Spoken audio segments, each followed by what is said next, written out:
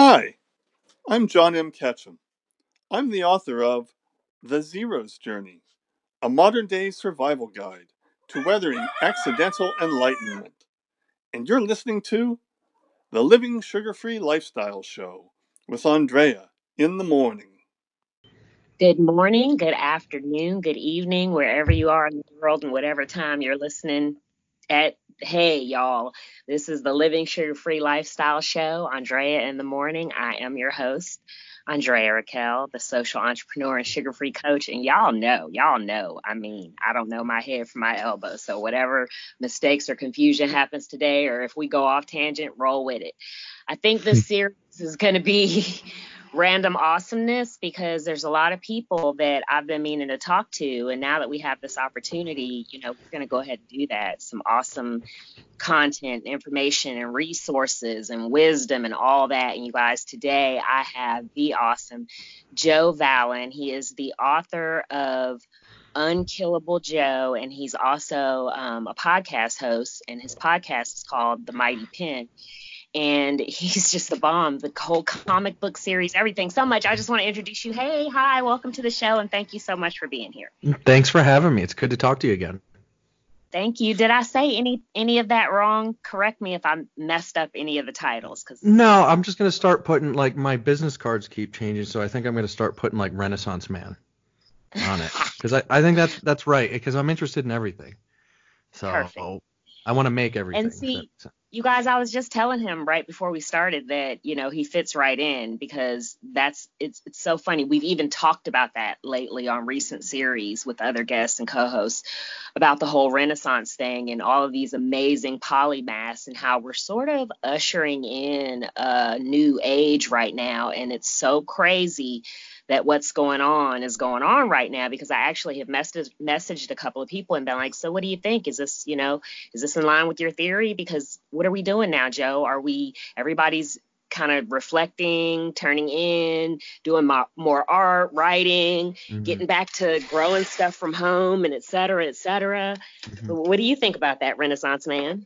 Well, there's definitely a silver lining to it, and that is, we were quickly becoming one of the most vapid countries on the planet. And now even, the most superficial of us has to appreciate a bar of soap, has to appreciate a roll of toilet paper, right? And in that sort of instant transformation, I mean, the panic buying is very dumb and nobody needs that. However, what it has done in a good way is, real spoiled people that never gave this stuff a thought before in their lives are now starting to. And the people that have always thought about and appreciated the everyday necessities are sort of vindicated in, you saved up a little bit beforehand or whatever. So there's some good aspects of it. I mean, and then there's more art coming out. I personally have a bad writer's block right now. And I don't know what it is. I have all the time in the world. I could write whatever I wanted to. I could probably knock out a whole novel this month. But, just nothing's coming out. So I'm doing a lot of podcast stuff, Twitch streaming, the other end of our business and promoting our Kickstarter.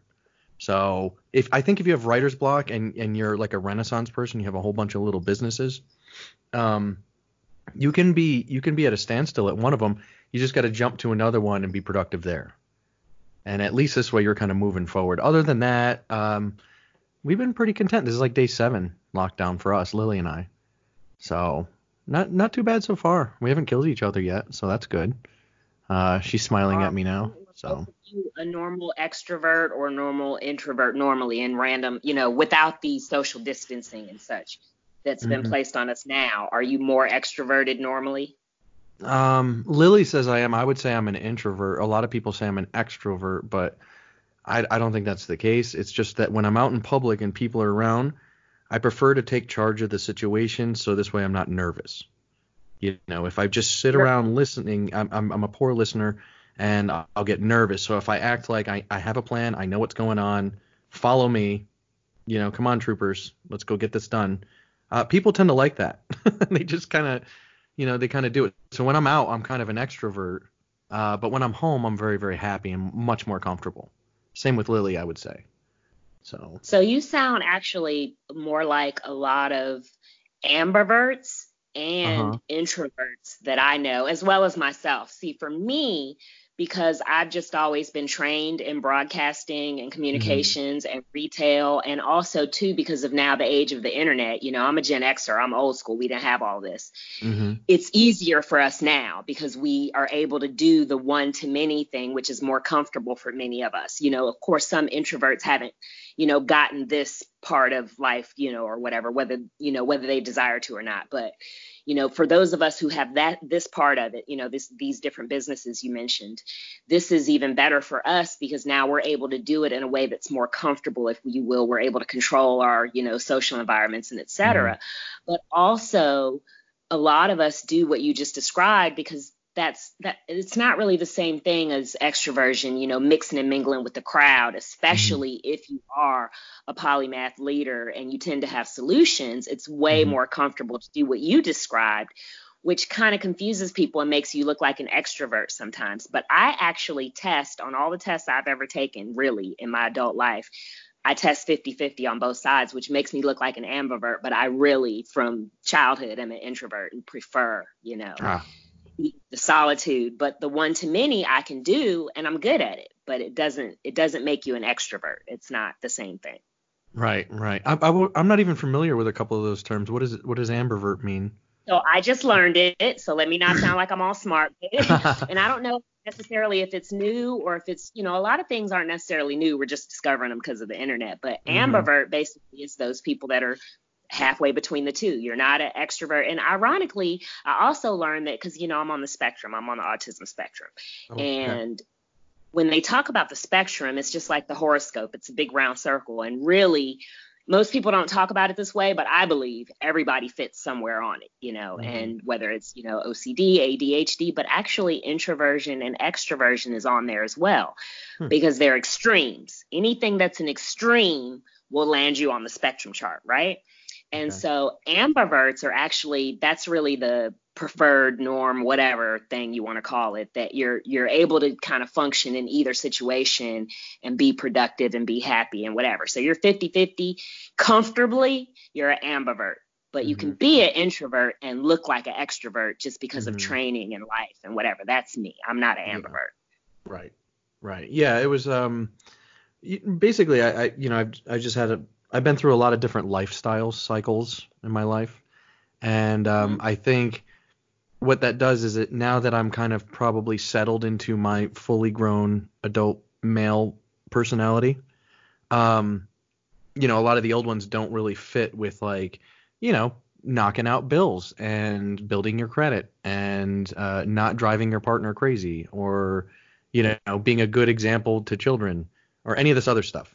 So a lot of what was your personality before you get all these responsibilities needs to either shed or go into storage, for a while.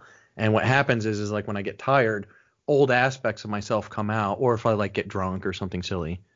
So Lily is generally my not just like my girlfriend slash manager, but also like handler, where she'll be like, "Oh, you're getting weird," and I'm like, "Oh, good, let's go to the room and retire for the I night." love that. Yeah. Yes, I love that. So Yeah. we got each other's back. Then also if I'm feeling annoyed, or I also have a really bad temper, that I've battled my whole life against. Uh, if I look at her and I say, I think it's time to go, she'll be like, yeah, cool, let's grab my coat and I'll say goodbye and we're out. And that's it. Mm. So if I want to go, we're gone. So between those two things, I don't get too much anxiety anymore. We just started doing tables and stuff before this whole crisis happened, and our tables went fine. Everything was fine. I wanted bigger ones. I was like, we did good. We can make more money at bigger tables. I want a bigger crowd. Where else can you book me? And then she's like, oh, here, here, and here. So we're like, cool. So we booked out the whole year. I'm set to appear all over the place this whole year. And then this thing happened. So I'm like, crap, that goes a Are, huge are any of them aspect of talking my. about virtual events? Yeah, they're bringing up virtual events, but it's kind of, I don't know. I have to look more into it. I generally try not to give a lot of thought to the marketing and or business anymore. I sort of do. I'm on the creative side. I do all the writing and I pair up with the artists and all that stuff. Lily is the business side of things. She books me everywhere. She, you know, deals with our taxes. She reads over contracts, things like that. And then she's also representation for other talent as well. We all need a Lily. Yeah. I tell her I'm trying to figure out what I'm supposed to even say. Not fist bump even anymore. What? We're going to ankle bump. Ankle bump. That's good. Superhero. Yeah, no, she's really good. And this is, again, this is full transparency. This is a new job for Lily as well. We met and started to date. And in that time, I said, whoa, whoa, whoa, I'm doing really good. Like, I'm very, very productive. I had no money or anything. I was renting a room at the time. And, but the writing was going really, really well. I was cranking out like at least 2,000 words a day. Period. I was staying ahead of like 8 comics. I wrote a novel. In a quick amount of time, I carried 2 jobs for over a year. It was just a really productive. I got in great shape. Very productive. I was like 35 or something. Or no, 37. Excuse me. So getting a little bit older. And then I met Lily, and we clicked and we hooked up. And then from right there, I was like, uh-oh. You could jeopardize my entire operation because I'd rather hang out with you than get anything done. And she's like, well, I promised not to do that. And I said, well, let's just put something in place right now to make sure we don't screw this up by just getting distracted. Yes. If we're going to spend all of our time together, let's you said something on one of your podcasts, and that's when I fell in love with y'all. And I was like, okay, I'm hitching my wagon. One day you said, I don't have friends. Mm-hmm. The people who get involved with what I do and that I work with and we're productive together, those are who my friends are. And brother, if I was like, that is me. Oh my God. And I have always felt that way, but I haven't always done a good job of exercising it. Like, don't get me wrong. I have friends that are outside the industry too. Like I said, I had a lot of different lives so far. Yes. So it would be wrong to discard everybody, especially people that are loyal to you. Well, of course. Right. But what you just said is key though. But as far as acquiring new ones, I do have a criteria, and it does sort of fit that. But then also too, even what you just said, those ones that are loyal to you, everyone is valuable or productive in their own way. They don't necessarily have to be particularly working on the comic with you. Maybe there's some completely other thing. You guys serve at some charity somewhere. You guys, that's the most encouraging person, or whatever. They're all sort of contributing to the productivity of who and what it is you're trying to be. And if not, then you're just hanging out, Exactly. And I'm always looking for a way to promote my buddies, even if, I have a friend that's a plumber, and this must be like a really busy time for him. So if, we're not living in the same state anymore, but, anytime I see somebody in South Florida that's in need of a plumber, I direct them to him.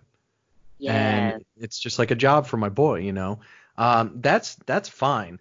If I have a buddy that's been doing the same, we don't swear on your podcast, do we? Is this a non-swear podcast? I gave you the disclaimer before we started. You're not supposed to ask me, because if you ask me, then it's like I'm condoning it. But fair enough. Okay. I can be a gentleman anyway. Do I come across like as prudish, like just so? I mean, I know we don't know each other that well, but like you haven't caught on to the fact that like I'm a soldier and a curse word might slip out of my mouth every now and then. I know you are. I'm just not that familiar with your platform yet, so I wasn't sure who your sponsors were and so on. So, but I will say this. Here's the rule. Yes. Okay.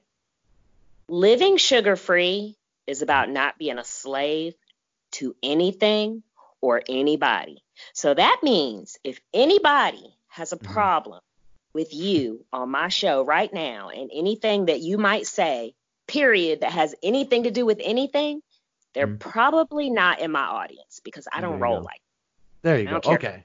Good enough. Makes sense. So, and I like that. And I think that also one of my battles in life is with sugar, which is really funny. I've always, I've kept myself in reasonable shape throughout the years, but I always have a sweet tooth. Always have. And it's a rough thing, especially now down in quarantine. Why not? You're just kind of sitting here. So this is kind of like a rough time to be fighting sugar. Yeah, we all do. It's not just you. You're not like unique, and that's like everybody. There's very few people that I've ever met who are like, oh, sugar, that's not my thing. But even usually when people say that, if I break down and ask them and find out exactly what all the things are they eat and drink, it's in there somewhere. It's our society is designed that way. It's not you. It's not Right. period at all you. I have it too still, even though I'm and I'm not the sugar-free coach because I don't eat sugar. It's just that's one of those strange divine ironies that happened. A friend of mine called me the sugar-free coach, and I took it when we first got on the internet in the early days because I'm always saying whatever comes out of my mouth, whatever is on my mind is what comes out of my mouth. Sugar-free. I don't even when I was Oh, that makes sense. I don't do the sandwich an insult between two compliments. If you did it wrong, I'm just going to tell you did it wrong. I'm not mad at you, Right. but let me show you how to fix it, Right. So it's Right. but the reason I don't eat sugar is because I was really sick when I was young, and I found out about candida and how, if you have too much dairy and sugar buildup, which dairy is sugar, lactose, but it festers this, Mercer and candida, what is this, the upper respiratory one when you get, strep, all of those are like bacteria and they fester in your body. And candida is like the main cause of like everything from head to toe in men and women. So I did the whole 6-month cold turkey thing. And only because I did that, it killed off the candida in my body, and it also killed off the taste for sugar in my taste buds. So after that, I tried to eat one of those big brownie sundaes, which is like one of my favorite things on the planet, and I couldn't even really eat it. I only took a few bites. And so now, once a month and just, a bad day, whatever, if somebody makes me a birthday cake or somebody, nobody feels like cooking, what's cheap? Oh, we're going to order some pizza. I'm not going to be a snob, and I do eat it every now and then. But if I do it too many days in a row, I'll start getting hives or mucus in my chest or whatever. So that's the only reason that I'm so good about not eating sugar. It's not because I just want to or because I want to be skinny or I'm not that good. I just don't want to die. You know what I mean? I don't want to die from something that I can prevent, but I'm not a prude about it at all. And I don't lecture other people about what they eat. There's shaming people on the internet because a lot of autistic people can only eat stuff that they like. And I don't do that. I don't believe in all that. Living sugar free is about doing what's best for you. Whatever that looks like, if you're a vegetarian or you eat keto or whatever, you want to be 300 pounds, that's you. I just want you to be happy and be productive and pay it forward and love others. And that's it. Well said. Period. Well said.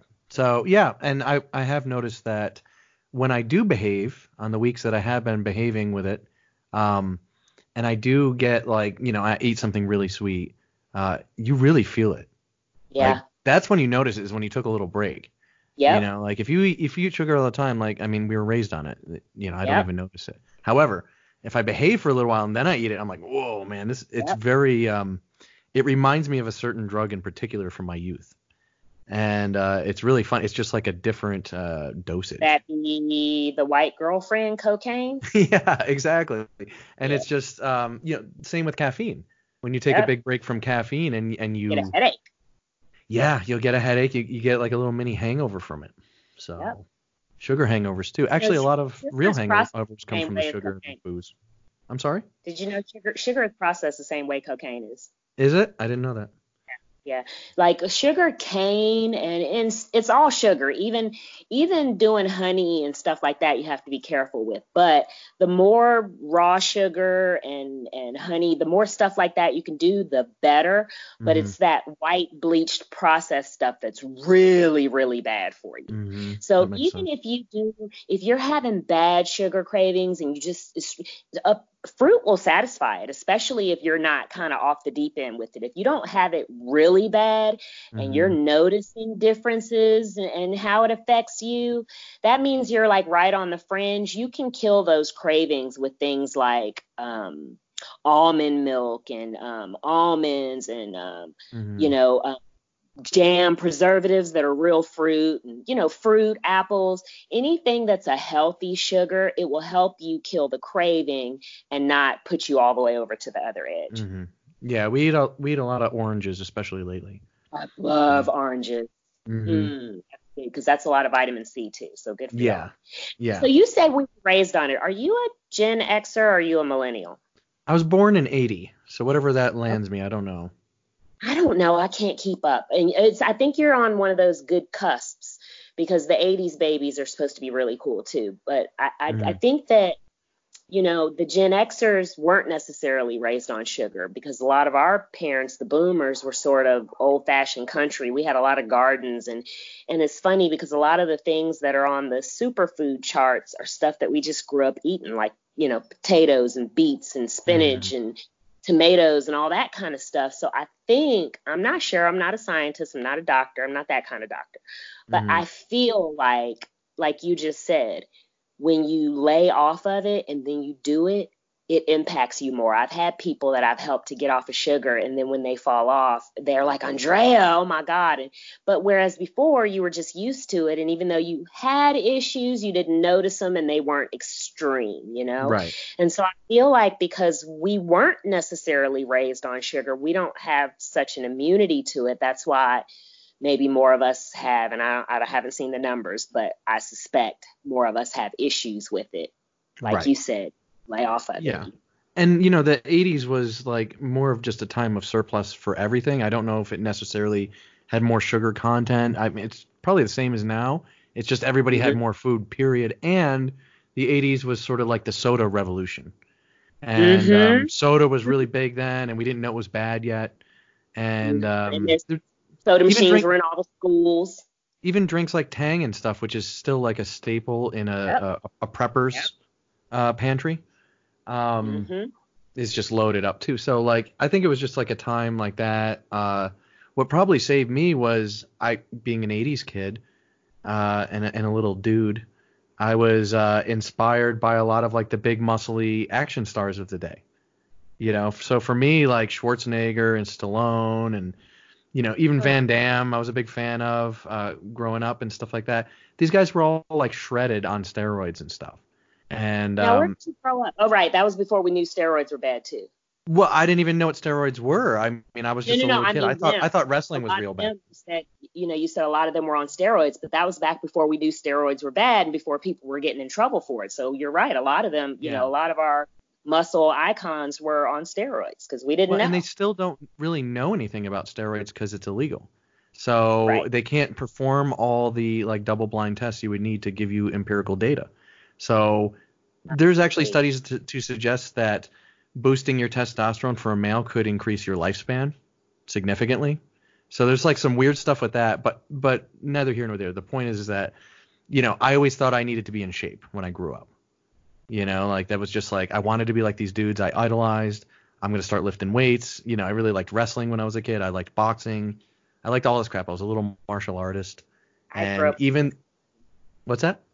I grew up with wrestling too. I'm a huge WWE fan. I actually went to the WWE conference in Louisiana a few years ago. Yeah, that's all. Like up until I knew it was fake, I think that kind of took the wind out of my. Did that ruin it for you? No. I was pretty upset actually. Yeah, I was pretty upset when I found out. It was okay. That and even trying to watch it as I grew up was tough too because I was a fan of WWF. Okay. And those were like, like I'm still a fan of certain people like Andre the Giant, for example. If you go down like a YouTube rabbit hole about Andre the Giant, it's fascinating. It's a fascinating life story. A lot of these guys, like even like Jake the Snake was like a real like he worked for like. You met him? Yes, I used to do a podcast with Bo P. Barnes. Shout out to all my comedian friends at the Punchline, and Jake was doing his podcast too at the time. So he would do his right before we did ours. So I used to get to hang out with him, and also too DDP, the yoga guy. He's doing yoga now. Yep. Telling his story, about how basically he saved his life and brought him back out of the pits. Mm-hmm. Yeah, it's a small world. That's crazy. Yes, so, but what I would say is, I can't tell if as I grew up, I could just see through it easier, so it was harder for me to buy into it, or I don't think there was as many big personalities as there were like in the 80s, and I can't tell which it is, So I don't know. I'm not saying wrestlers got boring or whatever. Even knowing it's fake, it's still entertaining for a lot of people. But for me, I don't know. It was one of those things. I mean, like I was watching it to learn like moves to use on my friends and stuff. And that was like the only reason, like, even like watching, like, do you remember the movie Willow, the fantasy movie? Right. Yeah. Like I loved Willow And I was even like practicing moves like Mad Mardigan would do with his sword with like a wiffle ball bat. So this way, when I fought my friends with wiffle ball bats, I was like superior. Oh, it was kung So fu. You're it was blowing all up kung everything. fu for me. It was all fighting. It was all like Yeah. big muscles. I thought all that was cool. And then our parents just stuffed sugar in our face, and you'd fill me full of sugar, and then I go running around for about 4 hours straight. We had like a baseball park around the block, and we would just go crazy, and then we would crash really hard, and you get like a midday nap. That's when like midday naps were big. Um, and then after that, they'd fill you with sugar, and you play till dark, and then you'd eat and you go to bed. And be in the house before the street lights come on. Exactly. That was basically the gist. So I think that So I yes, never. you definitely are either a Gen Xer or on the cusp, because I don't think millennials quite know that phrase. I Right. think It was that a everything. different time. Like when you looked for your friends, you had to find the house with all the bicycles in the front. And then Right. you're like, oh, everybody's at Tommy's house. Good. You Yeah, go and you say yeah, hi to yeah. his mom, and then you go play Punch Out or whatever you're doing. So, yeah, it was a good time. But I think that's why I never really realized I had a problem with sugar, was because I always stayed in shape because of these influences when I was little. And we were playing and we were outside a lot, and your generation, you guys, we were still outside a lot and not so much inside with the TV and the video games. Exactly. So the sugar didn't necessarily hit us that hard back then. That's an excellent point. Yeah. So, Wow. yeah, Okay. that's just my Where did experience. you It was grow a up? little different. So, Where did you grow up? upstate New York mainly. So we moved You around a know, little bit, but I'm a New I Yorker. don't know why I put you as a West Coast California person. Oh no, it was never for me. I mean, I went out there a few times. I lived in South Florida for a while. For about 15 years, I lived in South Florida. I lived in northern Maine for a while. I lived in Pennsylvania. I lived in a bunch of states, and then I Were moved you to in a military? Colorado about 4 years ago, 5 years ago, Were you in a 4. military family? No, no, I left home at a really young age, and I'm now 40. So I've been traveling for, I don't know, 25 years now, give or take. Welcome to the 40s. You like it? Yeah, I turned 40 June 21st, so I'm 39 right now. But as Okay. far as do I like being my age? Yes. I like it for a lot of reasons. Notably, I like that my energy levels are a lot more even than they were in my 20s and even 30s. And I also like that I'm not uh, moved to do anything stupid by other females anymore. Mm-hmm. Like that goes away too. So that's kind of nice. In my 20s, I felt sort of helpless to that Mm-hmm. siren's call. Mm-hmm. And so now that I'm kind of old, I'm like, ugh, I'd have to get to know a whole other woman. And Mm-hmm. to me, that just seems exhausting. So I got my Lily, and that's who I hang out with. And it's like, good, that's done. I don't need to worry about dating again. So I feel very like, I think 40 is a lot about settling into your relationship, being comfortable, and not falling into the same stupid traps that a lot of us did in our like 20s and stuff. So yeah, it's Okay, easier so to you behave. guys, you guys get why I, you know, am talking to this guy right now. And so we're going to take a break right here, Mhm. and because I just got caught up. And when we come back, we're going to talk about the podcast, and we're going to talk about the comics, and we're going to talk about all the awesome stuff you're doing, because, not just personal reasons, because I have a nephew who Mhm. is, just is becoming an adult, and he writes comics, and it's the whole comic world. And I have another nephew who does stop motion, and there's a lot of people in our audience who write fantasy and fiction and Awesome. all that kind of stuff. And so we're going to talk more about what you do and, services that you offer and all that when we come back from a break. Okay, you guys, stick with us. We'll be right back.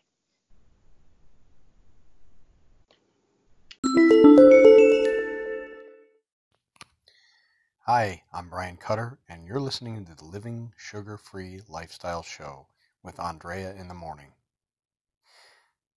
At least I think you are.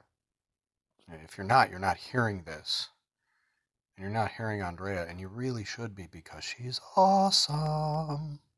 Welcome back, and thank you for sticking with us. You have been listening to, what did I say the series is going to be called? Random Awesomeness is the series.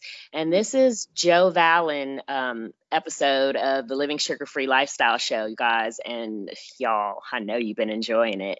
But I want to tell you about some of the stuff that he does and all the awesomeness and what got my attention in the first place and what's in it for you, because y'all know that I love sharing resources and valuable opportunities and people and companies that you can partner with to better, do what it is you do. Because if I can't help you with something, I'm going to find you the person who can. And there's a lot of people, you guys, that I know are listening and in my audience who need what he has. So, and we have Lily with us. Hi, Lily. Hi. Thank you for having me on.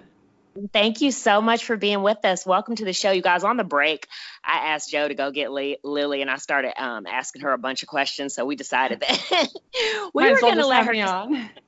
Yes, because why waste the awesomeness? So you guys, Lily is Joe's business manager. You heard him saying that earlier. And so, Joe, can you just give us a little quick sort of commercial, just because I probably didn't do it very good, just about the podcast and about the website and all that, because it was so much awesomeness. I can't even describe it, and I can't even remember to put it all into words, but I know people need to hear about it.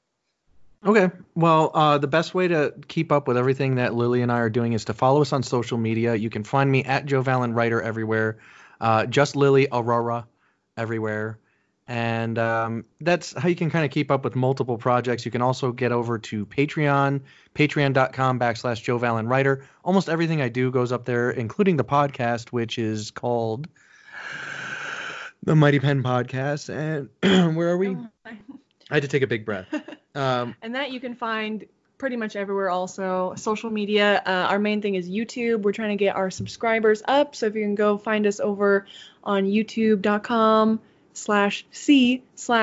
Mighty Pen Podcast, or just search for it. Subscribe, all that good stuff. Leave a comment.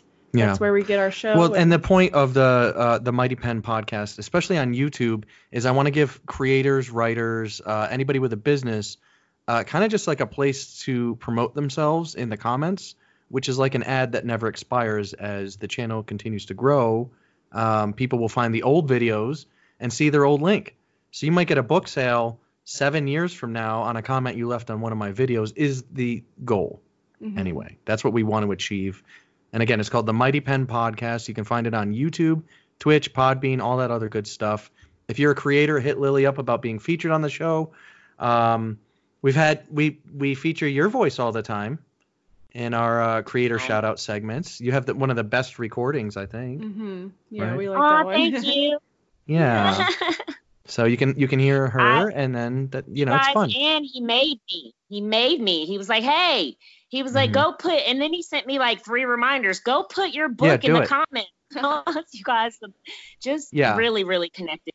But also, too, I want you to talk about a little bit more about the creator stuff, and also, too, the opportunities for cartoonists, because I found that really awesome. Okay, so this year we decided to start my own label called Vallen Comics, which I'm the first property I'm putting out is a sci-fi space adventure called Fibber. And this label of mine will be used to promote properties that catch my eye, and just like any other label or business or anything like that, talent that we want to sign. And right now it's just in its fledgling stage, so there's not really a lot of room. But now would be a good time to get on my radar, send me a bit of your work, or even say hi to Lily, or follow us on social media, send us a message, let me know who you are. If you're an artist, if you're a writer, if you're a filmmaker, if you're a musician, actor, model. Who else do we work with? Freak show. Cosplayers, show people. Just any sort of like entrepreneur, entertainer type. Yeah, and as long as you bring something to the table, we can be buds. That's the point. And like, yes. I didn't mean to say like, I do have some deadbeat friends somewhere in my roster, but I will say that I'm not accepting applications for any new ones.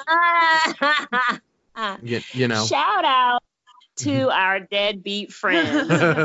We Have still no love you. intention on getting involved in anything we're doing. You're not trying to pay it forward. You really could care less. You're just trying to survive and not turn into a zombie when the outbreak happens. We love Exactly. you for a reason still. Yes, Yeah. there's still a reason. Who knows why? But yes, the anchor forever around my leg. But keeping us anchored down to the real world. that's fine. But I will say this, that my people that have woke up, because I have a lot of Yeah. talented friends, and I have many of them that have been laying dormant these last 10, 15 years because, I've been on my travels. And I've popped up here, and I'll start a Facebook page, and you'll see me for about 5 years, and then that'll get deactivated, and then I'll pop up and start another Facebook page, and I'm in some new state with some new crew. And my friends have kind of followed that kind of Where's Waldo thing I got going on or whatever. Yeah. And they've gotten a kick out of it. Now they see that we've kind of pulled it together. We're planting roots. We're building this umbrella of this really strong network that we're blessed to have right now. And my friends are like, it's not like, I think many of them think we have more money than we do, for one. Oh my God, I hear Right. you. So you can already tell where that's going. If you want something done, give it to a busy person, because what you were saying earlier about the people who already appreciate the value, if you appreciate the value of the struggle, you tend to get more done with less. Exactly. Yeah. And so people think that you're rolling in dough.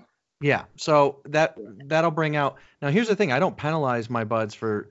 Now, these are people maybe you haven't talked to in 10 years, right? And then they see your book at a store. And then they hit you up. Yo, bro, how you been? Wow. Yeah. Saw your book at a store. They'll send you a picture of it or something.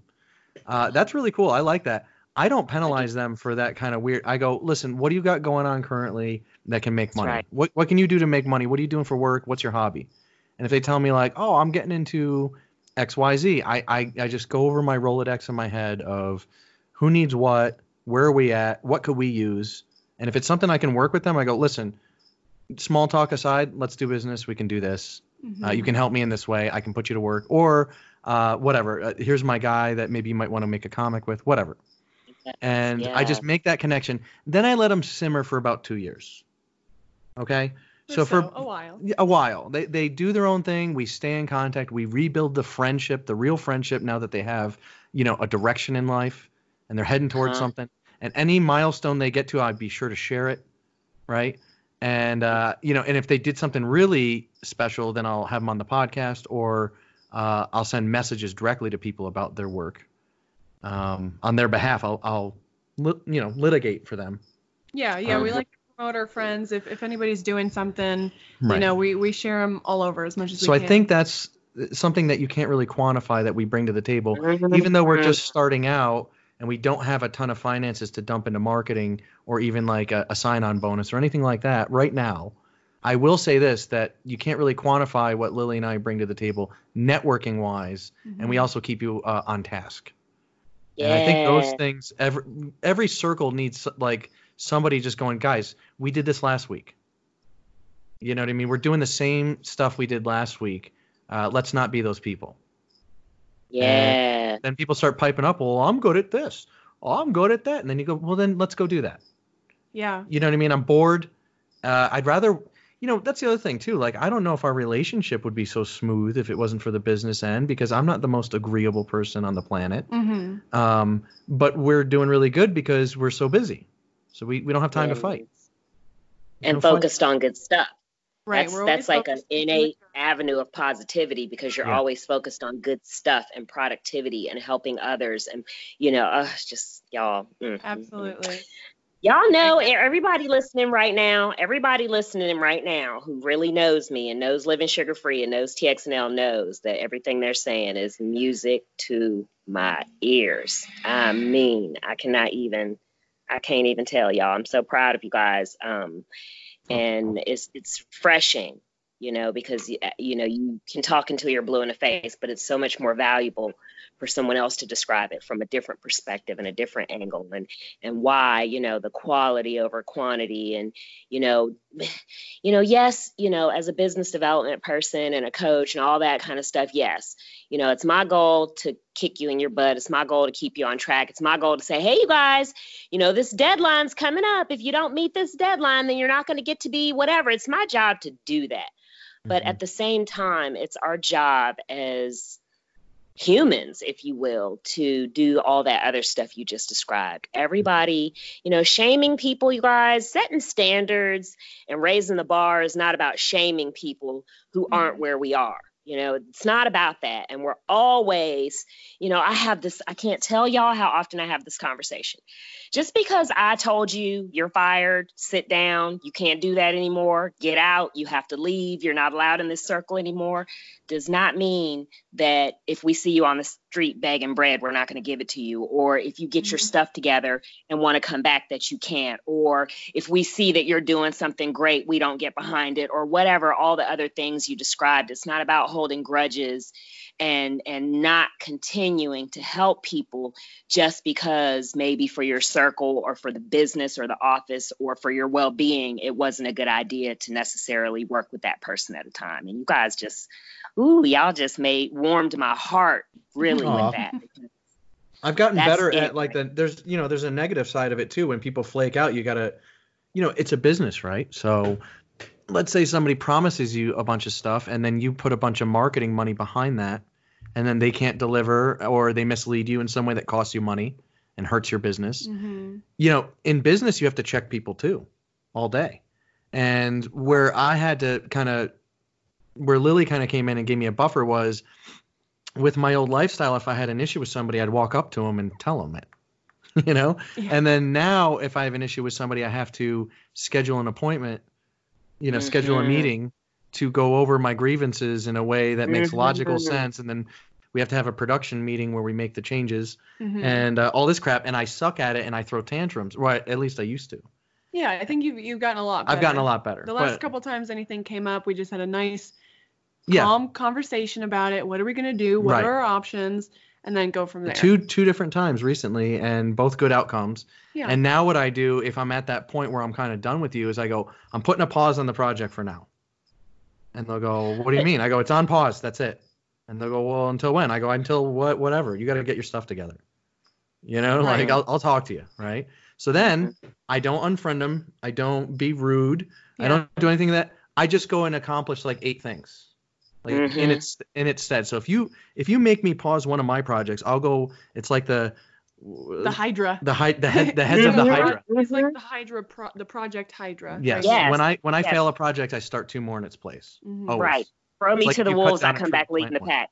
Yes. Right. So I'll do that, and then what that person will see, because they're still connected with me on all their social medias, is they'll see me come out with all these things that I did while they were sitting on their butt watching me do all these things.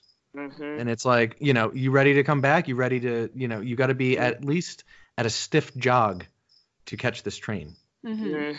You know what I mean? Grab and hold on tight. So anybody that's like just got like a slow pace, it doesn't mean you're a bad person. It means we're at different levels. Because sometimes life just gets in the way. I mean, people have deaths in their family. People lose their jobs.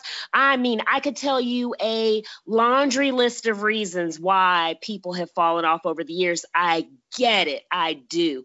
And I really had to learn what you just now said because, as the sugar-free coach and as the founder of my nonprofit organization, we're all about getting behind people like you, right? So if I have you guys over here saying all this great stuff that you're saying, but then this person over here, just because I've known them for 20 years and they're not willing to at least just jog a little, move their feet fast a little. They're not even willing to just click follow back because I said, hey, go over here and follow these people. They can help you. They're not even willing to do that. I'm not being a good person and I'm not being a good steward. I'm not being a good leader. I'm not being a good business manager. And I'm not even doing right by that person. If I allow them to continue to take up space, you have a team of people in any workplace, you have a team of people working on something and one person's not pulling their weight, but yet you continue to show that person favor. So then all of the hard workers now are like, well, what am I, chopped liver? What am I working so hard for? And now you spoiled the whole entire team. Right. Right. You have to keep that loyalty by rewarding the people that are working hard, and the people, the people that are following, the people that are always active. Like, we try and really give back to all of our followers, anybody that we see, repeatedly when we're going like on Twitch or something. Oh, we'll lose money on a good customer. Yeah. He Always. gives free stuff away all the I always time. give free stuff away. Yeah. Come on. And the I people will that work they for kind of just free if the breathe value themselves that out. I'm giving is worth it. Yes, if I'm sowing into fertile ground, then it's not. Yeah. It doesn't matter how much money I make. Right, because it'll pay back in some way or another eventually. Yeah, and it's not even that too. It's that, like, I mean, look at my visceral reaction to people when they say, "Hey, I bought X amount of your things," versus, "Oh my God, in chapter 12 of your book, you said this, and that hit me in such a way because this happened." And then they'll give me that personal story, and I forget all about the sale, completely, and I'm it's very euphoric, and it's like, oh, you know what it really is? It's confirmation that you're not alone. Yes. And it's confirmation that your work will now outlive you because there's a stranger that's read it, which means you've now created something separate from yourself that can't be touched by the. So, for example, let's say I don't pay rent and I get evicted and I go languish on the streets and fade out somewhere. Okay. Unkillable Joe will be on shelves. Yeah. Let's say aliens blow us up and they're sifting through the rubble. They're going to find a copy laying somewhere. Mm-hmm. And they might even get to read it. They might even decipher it. So now, see, that's something I don't even like. It's crazy. You know how you resonate with different phrases and different things. Like, you saying that presents a whole new perspective in my mind. I don't know if that's my weirdo. Like, I don't know if either one of y'all have ever taken the narcissism test, but all humans score somewhere on the narcissism test. Like, a narcissist, quote unquote, is like 30, but most celebrities are like 15, 19. Most average people are like 7, 8, 9. I got a 0, right? Oh, wow. So, which is not a good thing. Okay. So for me, it's the reality that you're where you're supposed to be in the world. It's that that you're kind of doing your purpose and you're doing what it is you're supposed to be doing. Mm-hmm. That quote, like somebody gives you that quote. But what you just described, I kind of have to go in my meditation time and think on it, because my head might explode if I try to think of it too much now. But that's like, there's a lot of spooky things. Like, if you really break down writing, there's a lot of mechanics of just the process that are sort of crazy. Like I wrote it in my past. You're going to read it in both of our futures. You know what I mean? Like, there's in your present when you're reading it. In your present, yeah. So there's it's a really weird time machine, just writing in general, and the fact that your thoughts are now in print, and that to me is like a very, very strange thing. And not only that, what we're looking for too is, I'm going to be 40. We look at how fast this time has passed. It's been a blink of an eye. 40 years has been a blink of an eye. I know that this quarantine feels like forever, but 40 years was fast. And that's the phenomena that made me really wonder about writing and creating things, because I have a feeling that's how fast 80 years is going to be. I mean, my grandfather never expected to be old. Mm-hmm. Now he's old. He's super old. He's 91. Mm-hmm. So we're going to be super old if we're lucky. Mm-hmm. And, if we're lucky, right. And that's super fast. So my point is this, is that if this is all the time I truly get, then I'm going to find some sort of loophole to get some more. Mm-hmm. And that's my loophole for a little bit, maybe not immortality, but definitely longevity. So I'm going for legacy. I think legacy is the right word for that. Legacy is what I'm hunting. It's the leaving something for people after you're gone. It's just that's my whole quest. So that's probably what Lily responded to.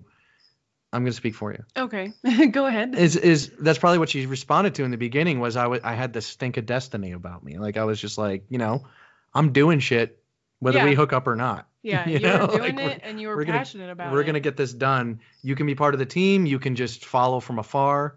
You can forget about me. Dude, chick dig purpose. Like, there was nothing. Quality chick dig purpose. Right. But there was no way Lily could have harmed me in the beginning. I was impervious. She could have done nothing to slow down my production. She could have done nothing to distract me because I wouldn't allow it. And she assimilated into that. And then over time, we let ourselves become distracted because it's fun. And now I'm in the spot where I'm writing my second novel. And I will say this. You said, life happens, this and that. I do know this for a fact. If you want to write your novel, you'll do it. You'll do it. I had 2 jobs. I was living in a car. I wrote a novel. That's it. And I was giggling. I had a little light on my hat, and I was giggling in the back of my Crown Vic. And I had no heat. Back seat. I was laughing, and I was steaming up the windows with my stupid laughter. And I was writing these dumb little comics and telling dumb little dad jokes in them. And then that grew into something great. And it's because I did it every single day. And I think that if you want to write a book, you can. Now I have every opportunity. I'm sitting on my butt. We're in quarantine. Lily would give me plenty. Day 6. Day 7. Day 7. Oh, my days are all going together. I'm making every excuse not to. I'm halfway through my book, and I'm just dragging my butt. I don't think you've worked on it once since little quarantine. It's been tough. We're settling in. We're playing video games. Second book is harder. I haven't worked on my book since quarantine either, if I'm honest. And really? Yeah, and I agree with what you just said. Second book is harder. But also, too, for me, transitioning from nonfiction to fiction, I mean, I've been writing all my life, and I used to write stories when I was a kid and all that. So it's not a matter that I somehow don't think I can write fiction, but transitioning from nonfiction to fiction has been rough for me. And I sort of, I hacked it, if you will. I did a life hack thing, and I hacked it, and I kind of figured out a way that I'm going to be able, when I finally do put my, foot to the grindstone, I'm going to be able to flow through it. I know, because I hacked it in a way that my brain can think about it so that I can do it the same way I did my nonfiction. But I want to key in on something you said, because you said 2 things. You said, if you want to write your book, you can. And you said that during this quarantine, you've had a writer's block. So both of those things are very true, and what you said, I can relate to, a lot of people can relate to. And also to another thing you said earlier, because, some of my friends and writers I respect greatly have said exactly the same thing you said earlier, which is, if you're a polymath, if you're a Renaissance person, you're this type of person, you've got all these projects going on. When you get blocked on one, just go throw yourself into the other ones. And that way you're always being productive and it'll come to you, right? Okay, so the other week I was on a call with this lady, and her name is Alexandra, y'all. I shouted her out. Go back and look at my feed. I can't think of her name right now because I didn't know I was going to be talking about her. But her book is, I can give you her book at least. It's just now coming out like this week. It's like Ask for More. And I love when I meet people like you guys right now, and you're saying things that I'm like, yes, this is it. That's it. Okay, yes, this. Well, she said this thing that reminded me of my corporate background. And so I know that what she was saying is true.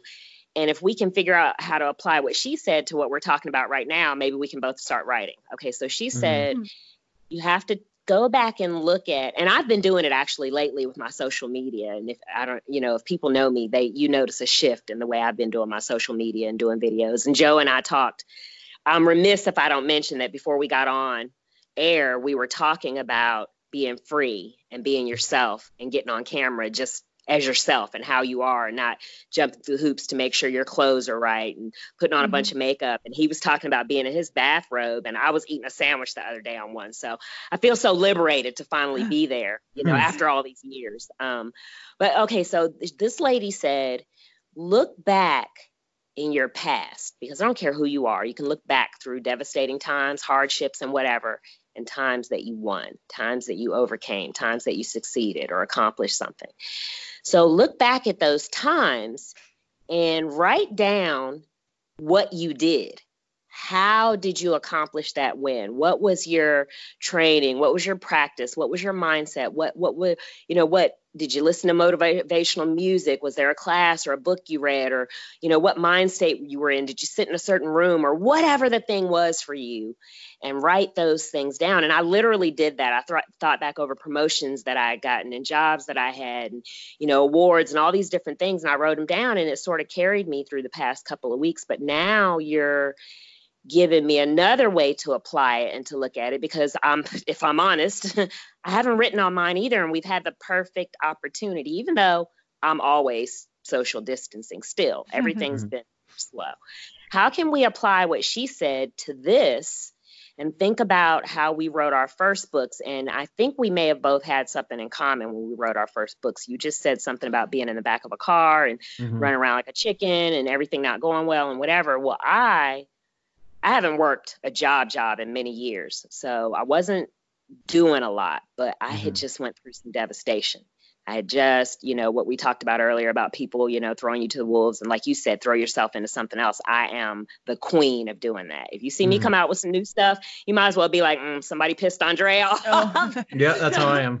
Exactly. I wrote my book after being stabbed in the back by multiple people, and then I was gratified in writing it, because even in that, I edited it to make sure that even though I was writing a memoir and telling the truth and sharing my experiences, I wasn't just being nasty and throwing people under the bus, And so whatever it was that we did in those times, even though now it's like we have all the free time in the world, something still we can tap into probably to figure out how to get writing. I don't know what it is. I'm just putting it out there. What do you think? Well, in my case is a little bit different in the way that my process is a little intense and weird, and I get really weird when I write. So I do almost all my writing when Lily's not home, because I don't want to look like, Willy Wonka lost his mind. Right. It's a very private thing. It's a private thing, and there's a lot of self-doubt. There's a lot of me talking to the room. There's a lot of me laughing at nothing. There's a lot of me listening to the same song 50 to 200 times in a row just to capture tone. As a matter of fact, that's not even something that you can just go in another room, because it's not. No. Yeah, I get it. No, and we're in quarantine, so I don't want to be like this. I don't want to recreate The Shining. Right. You know what I mean? So that's part of what's kept me from. I know I write dark comedy. Like if you read Unkillable Joe, it's really funny. But believe that behind the writing of that, there was a lot of soul searching and just crazy doubt and, demons and skeletons and all that crap. And so I think you need a lot of hours alone. And I believe, I believe people listening to this will be able to, extract what her advice was and apply that towards getting them motivated. It doesn't work so much for me because I'm so damn weird. You know what? We're all, listen, the people that you are talking to right now are going to say to themselves and saying to you, no, you don't understand. I'm weird too. Right. Well, good. Right. Everybody thinks they're weird. So I need a bit of solitude for that. One of the people who writes one of my favorite book series, what you just described, she talks about similar processes because, all the different characters and all these characters are ahead and the type of writing. So I totally get what you're saying. And maybe when I actually really get into more of writing my fiction, then I will also too be able to relate to that. Cause I don't have any kind of process like that. Cause I don't y'all are teaching me stuff by sharing that with me, because maybe that's where I need to get to really be able to develop these characters. You know what I mean? Like with fiction. So fiction, by the laws of metaphysics, and if you subscribe to that there may be a multiverse, which a lot of math points to. Okay, so let's say that there is a multiverse. What does that mean? To my understanding, there's an infinite amount of other realities, an infinite amount. Meaning, if you gave a monkey a typewriter in one of those in all the universes, in one of them, he'll type the collected works of Shakespeare without a grammatical error. Mm-hmm. That's how many universes there are, according to a lot of these scientists. So now, with that being said, wouldn't your imagination, now we also know that carbon's not even really touching each other, like things that feel like a hard surface are barely connected. Yeah. And all this crazy stuff, time doesn't flow in a line. Nothing is real. Deja vu could be a stutter and some sort of all this stuff. So if you subscribe to all that, when you get into the realm of fiction, be wary. You're creating things that may actually exist somewhere. And I look at it like that. And now that I understand, Alan Moore says that all writers are essentially either witches or warlocks in some way, because the function of a witch is to cast a spell, and what a spell is a collection of words that changes reality. Well, that's what a book does. A book does exactly that. By creating this tangible thing from thought alone, someone's going to purchase that thing from Amazon. It's going to go to their house. They're going to pick it up, and they're going to read it. And it's going to change the course of their life. So you are essentially casting a spell on a reader. Well. And so you look at all these things. Now, for a guy that writes horror and dark comedy and tragedy, I deeply apologize to several billions of inhabitants of various planets. But I will say that ups the ante quite a bit to fiction. Mm-hmm. If you look at that, and even if part of you wonders if that's true, you have to approach fiction with a monicum of respect for the chaos you're about to unleash somewhere. Oh, Jesus. Okay. Let me just add a little spice to what he just said for anybody who thinks that they can't relate to it. Because,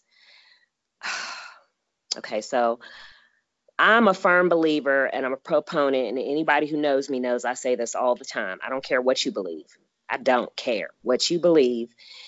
The truth is the truth across various schools of thought, religions, sciences, philosophies, and etc. So we can argue semantics all day long, but I can take whatever it is you're saying, and I can take this person over here who's saying nuh-uh, and I can apply it to whoever it is and whatever it is they believe in a different context and with different words and make them understand it. You feel me?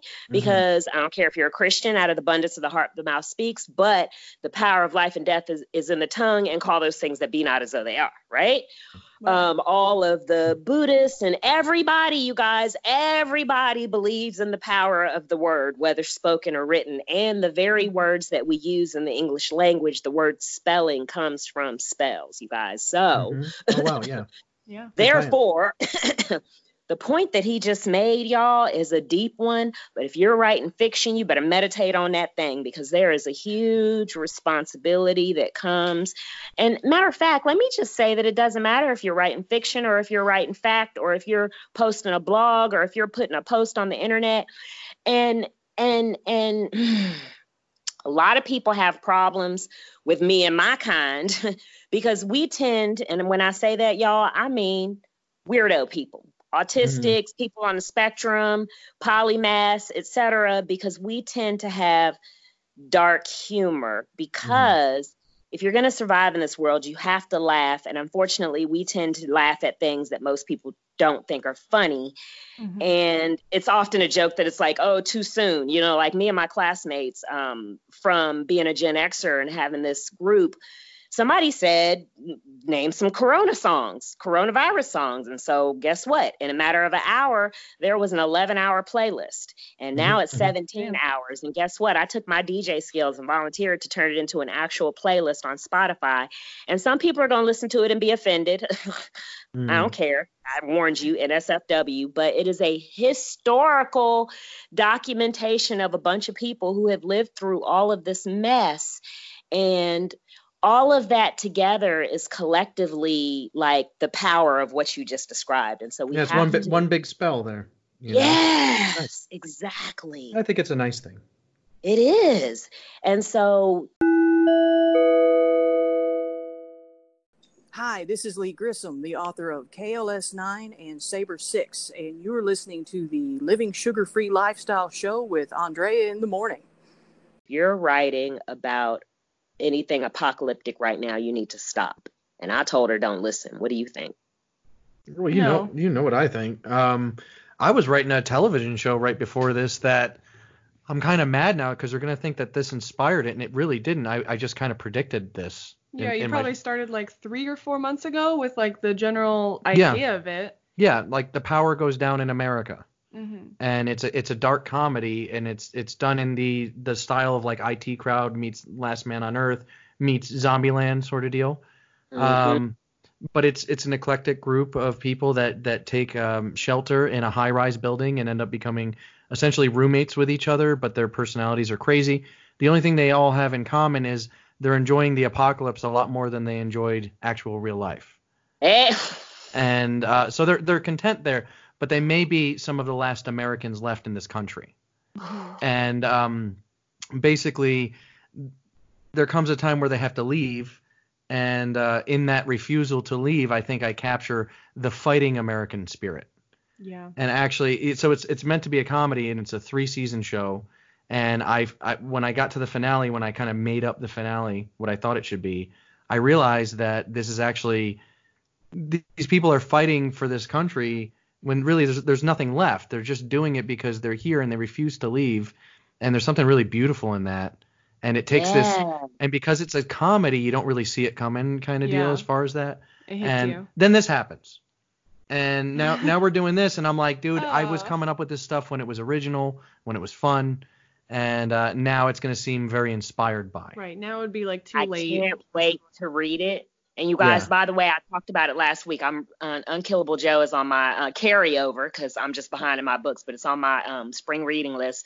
And so I'm reading that. I'll be doing my review soon, you guys. And so get that. Good luck to you. But, Good luck to you. I can't wait to read this too, you guys. He's a phenomenal writer, but I'm going to tell you the same thing I told my other friend because okay, so I'm just going to tell y'all who it is because she's a beast. If you guys don't know Lee Grissom, the two of you need to know each other. I'm hoping that in the future when things settle down a little bit, I can get both y'all, maybe all three of y'all on together. But she's the writer of the KLS 9, Saber 6, and soon to be out Eden 1 series. And when I met her, I was doing this creator series and I was talking about, and this is where someone said, and I think Maya Angelou said it, but whatever, Brian Cutter said it to me. He said, if you're seeing stuff and we're not seeing his wife is black, and he's like, we're not seeing, representations of black women and if we're not seeing what we want to see, and he's a filmmaker, he wants to set up a studio and a production company where it's fair and people aren't being molested and all that stuff and whatever. And he's like, we need to write the stories we want to see more of. And they're all connected. And Kyle Hester, the movie producer, and Lee wrote me into Eden 1. So in Eden 1, black female comes into the storyline, and it's Amelia Macron's the character, and she's after me. Nice. So when we do the whole social media theater, and I'd love to see a comic come out of these stories. So that's why I really want you guys to connect, because if we can't get it into a movie quickly, we definitely need to get it into a comic series, because she has the characters acting it out on social media. It's so cool. It's so very cool. But I told her, and I'm going to tell you too, South Park predicted this whole political thing that's going on. Simpsons predicted something else. The value of what you just described about casting spells and, being empaths and witches and warlocks and whatever, that's the nature of the type of people that we are and that we're talking about. And it's going to happen, period. And nobody's going to give it a second thought other than to think that you tapped into what you tap into and had some type of insight into the Akashic record of what was about to happen. And I feel like whoever said that just wanted everybody else to stop writing so that they could be the only one to put something out. I do. Yeah, absolutely that's like an alcoholic saying, have a drink with me. Yeah, I absolutely do not think that you should put any brakes on anything that you are doing. And no, and I don't think your audience is going to think any kind of way about it at all, period, because I'm your audience. As a matter of fact, what's funny is a lot of my stories didn't really feature a lot of diversity. Most of my characters were white. Straight characters from what I know. I think I had a few gay characters, but I never asked them. So there was, some of my gay characters I wouldn't even know if they were gay in many cases, unless it comes up in the story. But this television show that I'm writing is incredibly diverse. And I'm kind of embarrassed though, because I don't want people to think that I bend to public, outcry, and I'm just doing it to placate people. I legit was thinking about which character would be the funniest here, the funniest there, and I ended up with this super diverse cast. And it was just because the story took it there, not because people made me do it. So this TV show is kind of cursed in a way, because it's like... But that's the balance in growing. You know that, right? That's with anything. I don't care what it is. When you get a new lease on life or get an aha moment or learn something new, grow in a certain area, you're always going to have haters from your old world or even trolls or whatever. Oh, you got brand new. That's what we call it. I know they're going to say it. Yeah, I'm already putting it out of my mind now, because it was just the funniest characters for this story.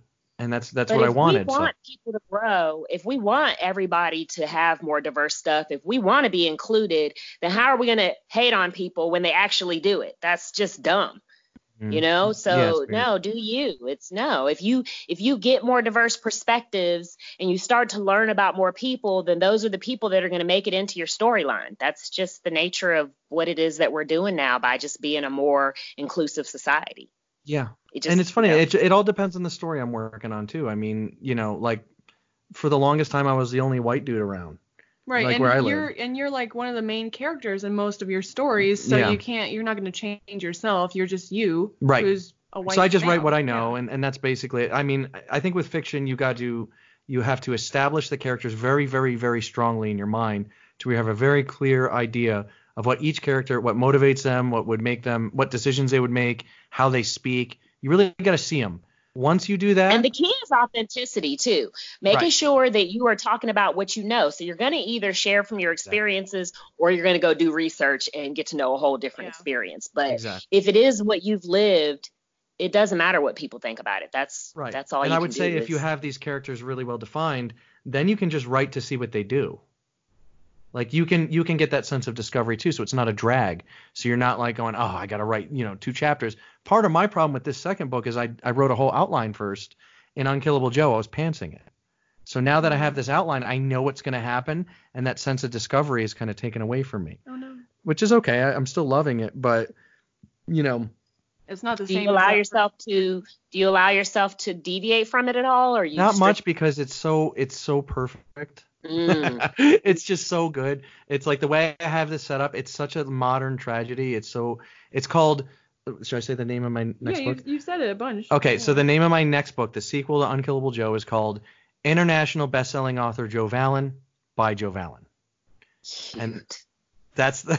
I like what you're doing. You're doing the opposite of what I'm doing, and I haven't announced any of my stuff yet. Partially because I didn't want to commit, but partially because I didn't have it together yet. But I think you've inspired me that if nothing else during this season of quarantine, I'm going to at least share a little bit of what I've been working on and announce and commit to it. What I'm going to do.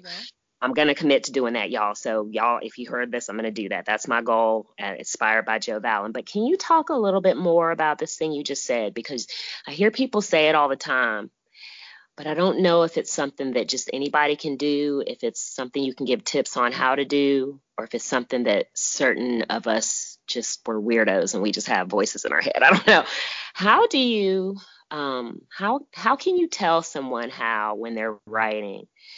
A lot of people say, don't get mad at me when the characters do X, Y, Z. I just develop the character and then I let them do what they do. How does a person tap into that and just let the characters tell the story and not force the story on the page, if that makes sense? Did I say that right? Yeah, I think you did. I get it. Okay. I actually do have advice on this. I was prepared to say, don't ever listen to me on anything, because I am just kind of making it up. But for this one, I would say approach your novel or your story like a D&D campaign, and you are the dungeon master. Dungeon master's job is to tell everybody what the story is, to vidi the dice rolls first, so in case he needs to keep things discreet from other players, things like that. When you write your characters, let them do whatever they're going to do, unless one of them does something that gives you pause, that you really have to think about. And it may not be because for fear of public backlash, you may be worried about the ending. You may be worried about other characters, how it impacts them. So if a character does something that you're not so sure that you're down with for your story, you do have like a presidential veto. But I would use it sparingly. So I'd say in the course of an entire novel, you should use your veto against your own characters. I'd say no more than 4 to 5 times. 3 to 5 times, something like that, like a handful of times in a 300-page novel, and 60,000 words. And if you do that this way, you don't want to make them aware of you.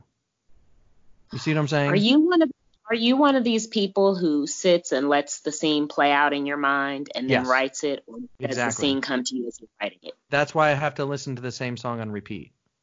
So I find the right song for the tone of whatever page or chapter I'm on. It goes on repeat, which I know would make most people go mad eventually. What it does for me is even the lyrics start to blend, and now I'm in the room, and once I'm there, it's a really strong illusion.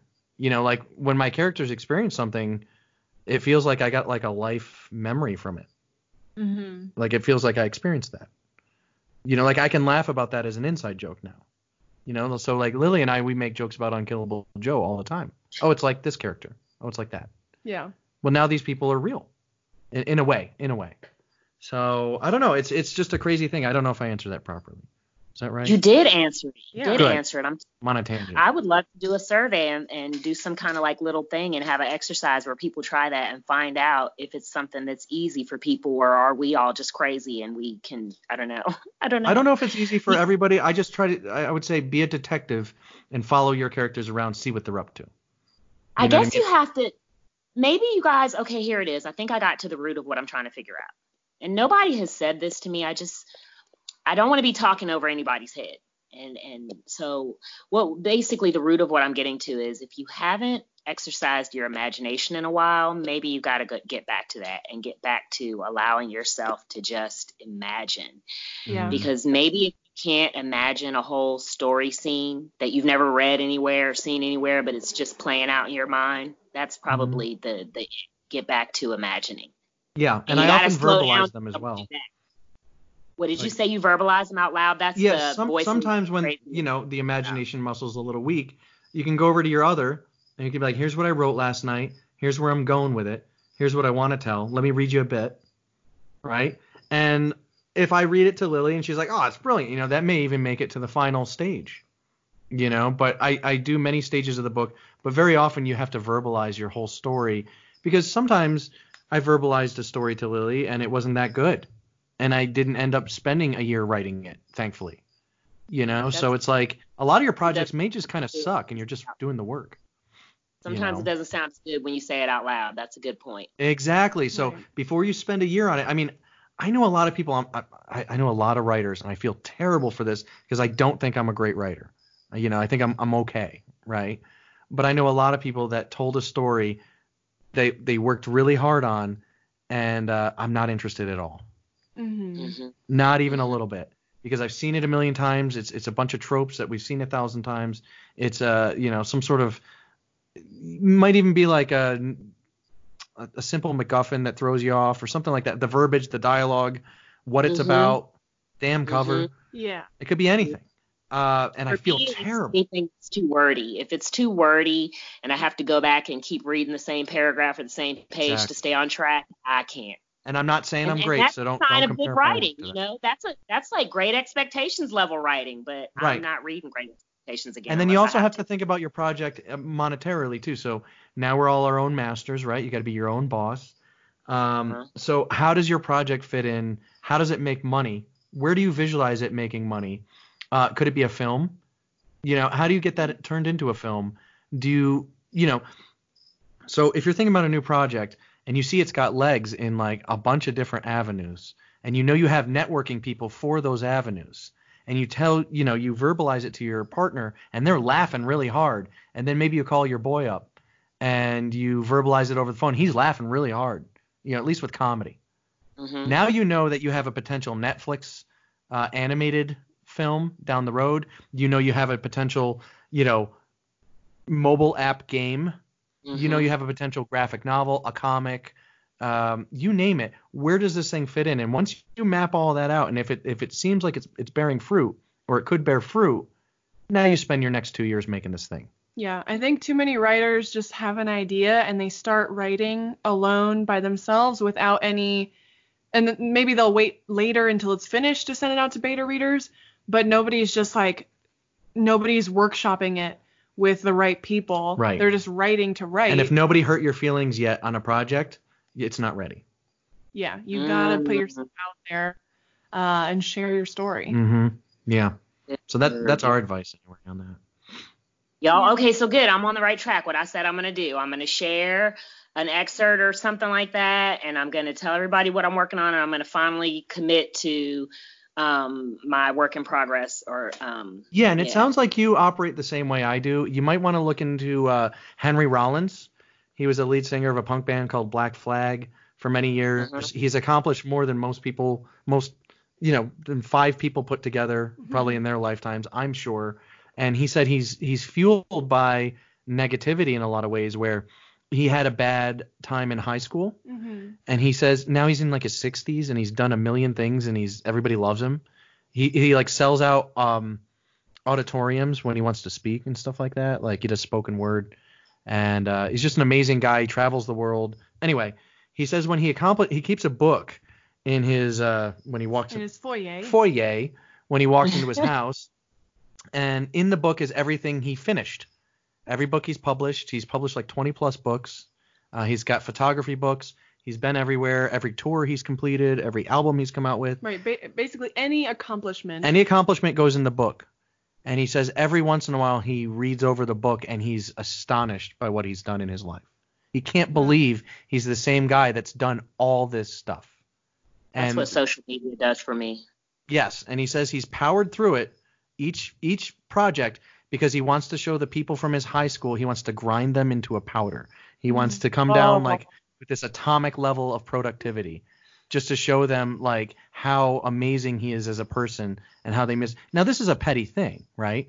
Because you can say, oh, it's people from your high school. You're 60 years old. You're Henry Rollins. But at least he's doing the right thing with it. It works for him. It's his process. Yeah. And it's like you said about haters and stuff like that. I need them personally. You know, the whole tone of Unkillable Joe is written from the perspective of a hater. The entire thing. Yeah. The narrator hates my guts through the whole story. Yeah. And I wanted to. I pictured my haters when I was writing it. And I figured I'm just going to speak for them the entire time. So before they bitch about anything, I already said it. You see what I'm saying? So, for example, the beginning of the book starts out with poor writing. And the poor writing is the mechanic that makes Joe's characters come to life and confront him about how poorly written they are. Okay? And so our only real bad review we got on Amazon was from a guy who didn't get past that part. So he didn't realize that the poor writing is actually what kicks off the story. Right, he was like, 3 pages in and I can't finish it. He goes, I gave up in disgust early on, and I'm thinking you might have missed out on a fun story. Because I did that in my intro too. Yeah, so a little weird. I did that too. I was like, don't even get started looking at the grammar and whatnot, because I broke all the rules, and just don't worry about it. Yeah. This one's fairly polished, but I still read some cringeworthy paragraphs. That's what I was going to say. Your Unkillable Joe is not that. It's not that bad, and I was an English major. It's not. I haven't gotten to the gist of what you're saying yet, but I have started it, and I don't agree with that person. Right. Thank you very much, and I find it terribly ironic that I failed English. Yeah. So I was always good at English. That's why I'm the editor. Well, actually, I don't even indent my paragraphs. I'm crazy. Like when Lily gets the first rough of whatever I write, it's a mess. It's bad. Because to me, it's the story. I just got to get the story down, and then we'll make it good later. So, because if you write it too slowly, the characters do stuff that you didn't see. My mom is my editor, and so I have this, historic probably phobia about giving my mom anything that's got too many typos in it. But when I'm writing, though, I do that. And I tell people that all the time. You cannot edit it and write it at the same time. You cannot edit. You have to tell your inner editor to go sit down somewhere, curse them out if you have to out loud, and just write. Because if you edit and write at the same time, you are doing yourself a huge disservice. Right, because you got to go fast and just like let it sort of free flow out of you. Yeah, you got to let it flow. Go back. Yeah, you have to. So anybody who has that level of perfectionism, that's one of the first things you got to get off of you is just write. Just write. Right. Exactly. Yeah. Yeah. Well, you guys are so awesome, and such a valuable wealth of information. I cannot wait until we do this again. Thank you. Thank you. Yeah, me too. This is good. Like I said, everybody's kind of going through their writer's block. I'm seeing a lot of people on social media too talking about it, and I think it's just this weird anxiety. So it's good that we have these other outlets to focus on. Well, not only that, I'm also I have to get myself out of a panic mode, which is what, a lot of people are panicking. So we don't want to be those people. So that took me 3 or 4 days of doing nothing, just being a bum, reading the news and following the news and prepping our home. And the more prep I did, now we're at this spot where I'm like, well, we've got stuff and we can bug out and we're good to go. And, we've been prepping off and on since I met Lily. And it was something like when I met her, that was also one of the conditions too, was like, we need to get ready for stuff. If we're going to be happy. And she's like, well, like what? And it's like, if we have to bug out, we need a spot to go to. You need to be able to learn how to, operate a firearm. You need to learn survival skills. We need to go camping a lot. So we were starting an outdoor gear channel before this happened. Literally. I was going to review gear for everybody because all my friends hit me up and saying, Joe, should I buy this flashlight? Is this backpack a good one? And I'm like, well, let me just make a channel because y'all want to know anyway. And we watch all the same. Yeah. And when you watch gear reviews and stuff on YouTube, you watch them all. I watch them all. Mm-hmm. So Yep. if anybody's like me, another channel's not going to piss anybody off. Everybody's going to be happy. And I bring up some good insights that I don't think you really see out there. So we're trying to get that up, but But yeah, it's part of our lifestyle ever since we first met, and before that, I always liked it. Grew up on Mad Max, so I was always so now we're chilling. ready. So now that we're here and we're kind of like a little bit more relaxed, we're gonna try something. I'm gonna have Lily and I split focus, where Lily's gonna be doing a lot of the Twitch shows, a lot of like makeup tutorials, a lot of book reviews, a lot of just hangout and chats, and some other things. While she's doing many of those, I'm going to do every third with you. Okay. So, or every half. I'm just hearing this. She's just hearing it now. That's how our plans work. Right. So in the shows that I'm not part of it, I will go in the other room and I will force myself to write. Okay. So this way we're getting money from the Twitch and our sponsors and stuff while I'm working on our next product. Yes. And good idea. Keep in mind, and I kind of have to sneak this in here, we still have a Kickstarter active for the next 19 days. I'm 43% funded on my sci-fi space adventure super fun adult comic Fibber. Fibber. And check that out on Kickstarter. I think we're going to get funded, but it's tough times out there. Yeah. Now we've got Patreon and Kickstarter. What's the website? Tell them the website again so they can get there, guys. And then there's the mightypenpodcast.com. There's also joevallenwriter.com. We're all over the place. Yeah, there's a lot. We got a lot of stuff.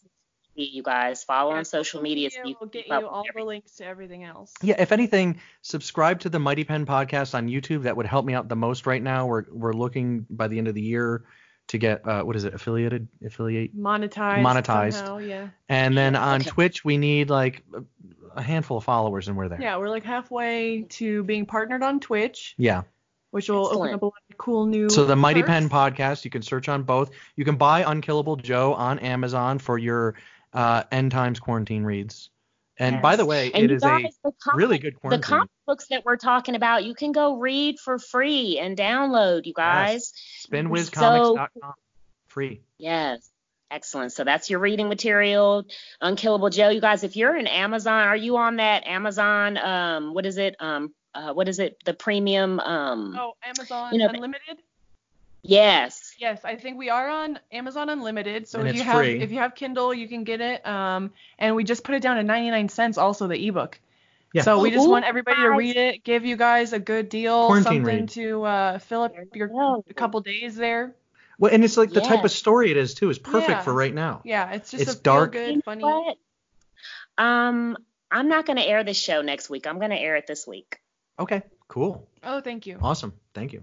We're going to add another episode for the weekend, and we're going to tell everybody because my book's free just until tonight. But the people need stuff to read. A lot of people are just now getting back into reading, and get this book, you guys. It's really good so far. Thank you. Yeah.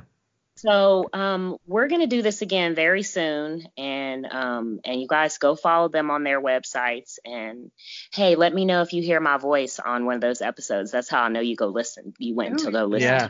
Which episode? What episode you listened to? Yes, tell me what episode you listened to, and tell me that you heard my voice, and maybe I'll give you a shout out or whatever. Yeah, it's always random too.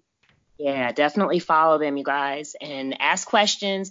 If you guys send us any questions, I'll make sure they get them. We have a little thing where you can come back and answer questions, and we'll make sure you guys stay connected with them and share what they're doing. And I just want to thank you guys again for being here. It was so enjoyable.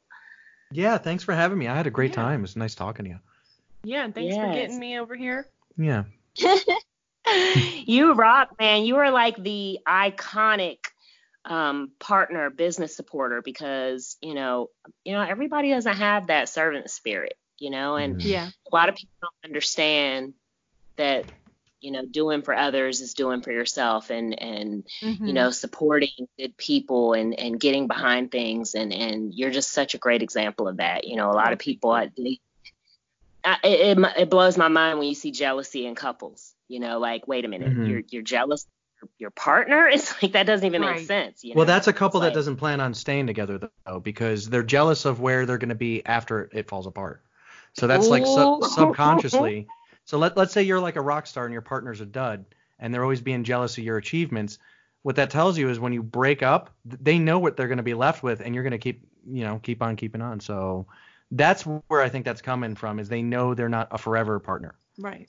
Mm-mm. So Lily, what advice do you have for people? Is it all about self-esteem, knowing your own purpose, worth? What's your advice for people so they can shake that haterade off of them and not lose the wonderful relationship that they have with some superhero and they're on their way out the door?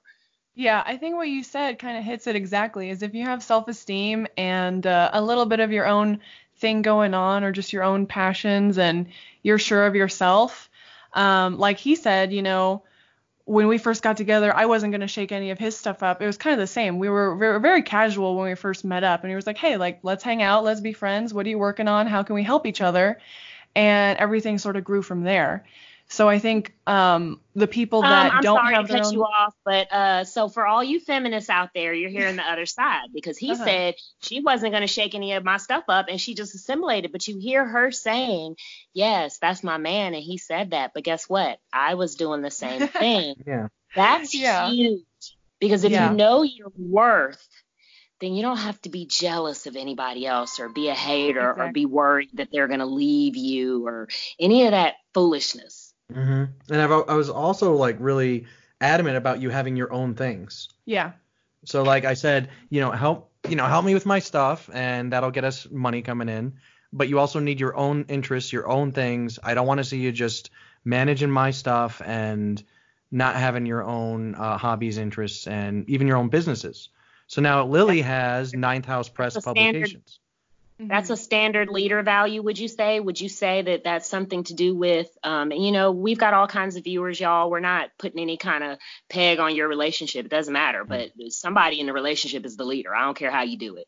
Because if not, you got every office, one person in the room has to be a leader. Because if not, you got everybody's bumping heads. Who's got the last say? And someone has to submit. And you have to be a leader first to be able to understand how to serve or to how to submit. You have to be a leader yourself to comprehend this talk that we're talking about. Because you're always worried, no, you're not a leader yourself. Would you say that, Lily? Yeah, I think you definitely have to have, like Joe's a really good leader, and he does. I mean, we butt heads here and there, but I always give him final say on most things, besides what I make for dinner or whatever. And of course, when not, you let him think it's his idea. Yeah, that too. That's always a fun one. I'm just like when he says something, like that literally happened the other day, when he says something that I just said, I'm just like, I don't even argue about it. I'm just like, okay, yeah, we'll do that. Good idea. But no, I think I when it first happened, when we first got together, I really admired his passion and his leadership and his drive to like get all this stuff done. I liked the story. He started showing me the story, reading it to me.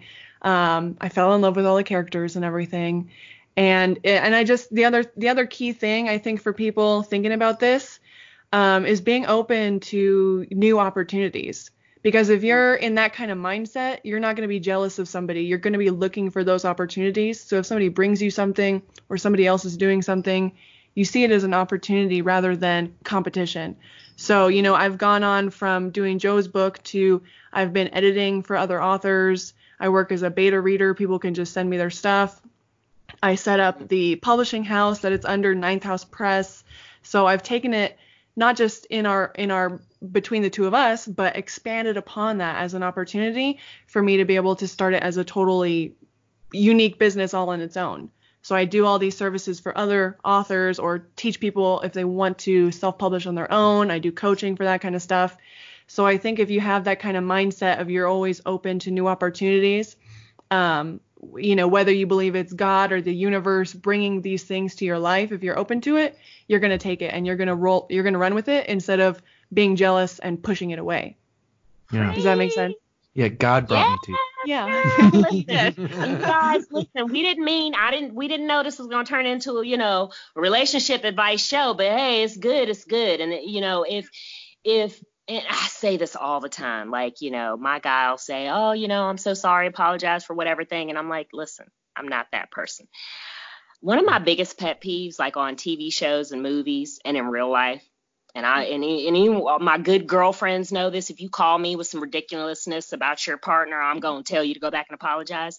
One of my biggest pet peeves is when people link up with, date, marry, whatever, a superhero, and then get mad because the person's doing superhero stuff. Like, you only always want the person to be up under you. And it's like, you got with this person who's amazing and doing all this stuff. How are they going to keep doing it if they're always only up in your face doing for you, or you're spending all the resources, or you're not contributing or doing anything to be the Robin to the Superman? Like, what, that's like the large right corporations model to relationships, because that's like where they take up all the resources and move on, and it's like a dead planet now. Yeah. You know what I mean? So it's like it reminds me of large corporations, how they do things. Like that means that you never plan on staying with this person. You're just, riding their coattails for a little bit, and then you're out, and they're like they're knocked down a peg because of it. Or you think that you're this enlightened, save the earth kind of person, but where your relationship goes, you're like the person who goes out and every time you see a pretty flower, you have to pick it, or you see some good food, pick it all and eat it all and consume or kill whatever the resource is, rather than watering it and fertilizing it so it can grow more. Right. It's more about like collecting cool boyfriends or something. That's what I meant to say. Instead of actually, like you said, watering it, helping it grow. Yeah. You can make more out of something instead of just being like, take it and leave it. Right. Yeah. And the biggest thing is, I love the song by BB Rex, If It's Meant to Be, because ultimately it doesn't matter. Things can happen. Maybe a life change. People can break up. People die, but at least that you're always leaving people better than you found them. You're always, you can always say you left something, contributed something, you helped that person. And even if you're not together, you're not friends anymore, you can look at that person and know that you did good and you helped contribute to the greatness that they're providing to the world. Exactly. That's exactly what I said when we met. Yeah. What I say, when we break up, at least. Right.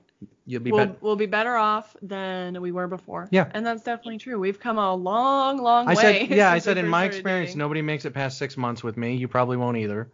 So let's just have a good time and try to enjoy those 6 months. And now we're going on almost 2 years. Yeah. Going on. Aww.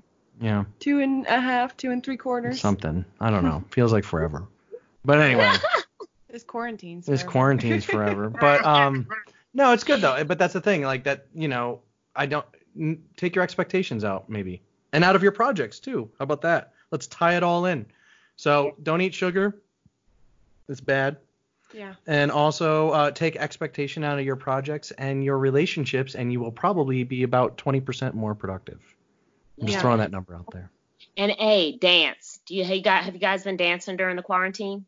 I do my stupid dances to annoy her, and I dance with the cat a lot, but I wouldn't call it dancing. I mean, I move around in a goofy way. You like kind of rock back and forth a little bit. Yeah. This is the sugar-free coach prescription for stress.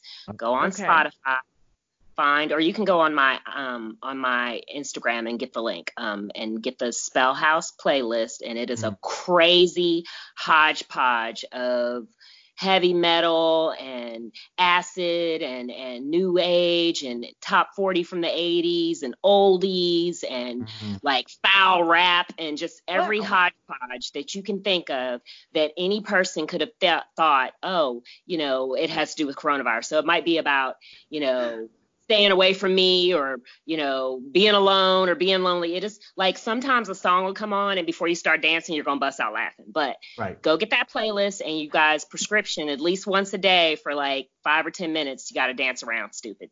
Yeah. And that sounds like we have a Facebook group called Let's Just Listen to Music. And it's like 800 members. It's not huge or anything, but people just post random songs. That's all you do all day. I want in. Yeah. Come hang out. Post your playlist. They would love it. Yeah. Excellent. I love music. That I can't even. Yeah, it's called Let's Just Listen to Music, and it's got like Kuma from Afro Samurai looking sad because it was like I was tired of everybody just arguing online. This was like a bunch of years ago, and I just said, can we just listen to music? And I started this group where you can only post music and shut up. And, and I've never seen an argument, and it's been going. It's like 800 members or something. Yeah. I check in every once in a while. So love it. I have all these Facebook groups. The Dragon Say Movie Corner is another one where we vote on films, which film is better than this one. We do like tournaments. And Now, can they get to all your groups from your Facebook page? probably, yeah. You Actually, want- I'm maxed out on Facebook, I think. But you can on your follow. page, Most of the stuff is public. Yeah, you can see. can You see. link from it sometimes. Yeah. But either way, come in the groups, hang out, and then we're gonna set up some watch parties too, where we're gonna vote on a couple of films, and then we're all gonna watch them as a group. Yeah. So Oh, fun. yeah, that'll be fun. Excellent. Yeah. All right, you guys. Well, I could talk to you guys all day, but I'm not going to keep you, even though it's not like we have anywhere to go. Right? But you guys, we'll do this again, and we'll touch back, and some of the different projects I know you're connected with and I'm connected with, we're going to be working together on the Right Hot thing and all that kind of stuff. So you guys will be hearing from Joe and Lily again soon. Exactly. Everybody stay safe. You guys stay safe and have a good time. And thank you so much for sharing all your wisdom with us. Thank you. Thank you. Thank you for having us on. All right, you guys, we'll talk to you again next week. Have a great weekend. Take care of each other. Be safe and, be compassionate. You want to leave us with any final thoughts, Joe? Right now, I would say a good call to action is to support the Fibber Kickstarter, Fibber. The artist for that, Rob Powers, is actually available for work now. If you're a writer and you want to get a comic started while you're in quarantine, I have just the artist for you. Mm-hmm. And then other than that, you can buy Unkillable Joe. It's 99 cents on Kindle for just a good quarantine read, and wash your hands. Yeah, wash your hands and chill out. Stay off the internet a little bit. Yeah, relax. No more news. Yeah. News break every day. Yeah. So that's about it. Thank you guys so much. Y'all have a great day, and everybody take care. You too. Thanks. Thanks for tuning in to Andrea in the Morning. This is Andrea Raquel, the social entrepreneur and sugar-free coach. Thank you for joining me. Thanks for listening. Thanks for tuning in and following. I hope you've liked our page on Facebook. That's facebook.com/sugarfreecoach, as well as on Twitter. You can catch me on Twitter at sugarfreecoach. I will follow back and reciprocate. I always do.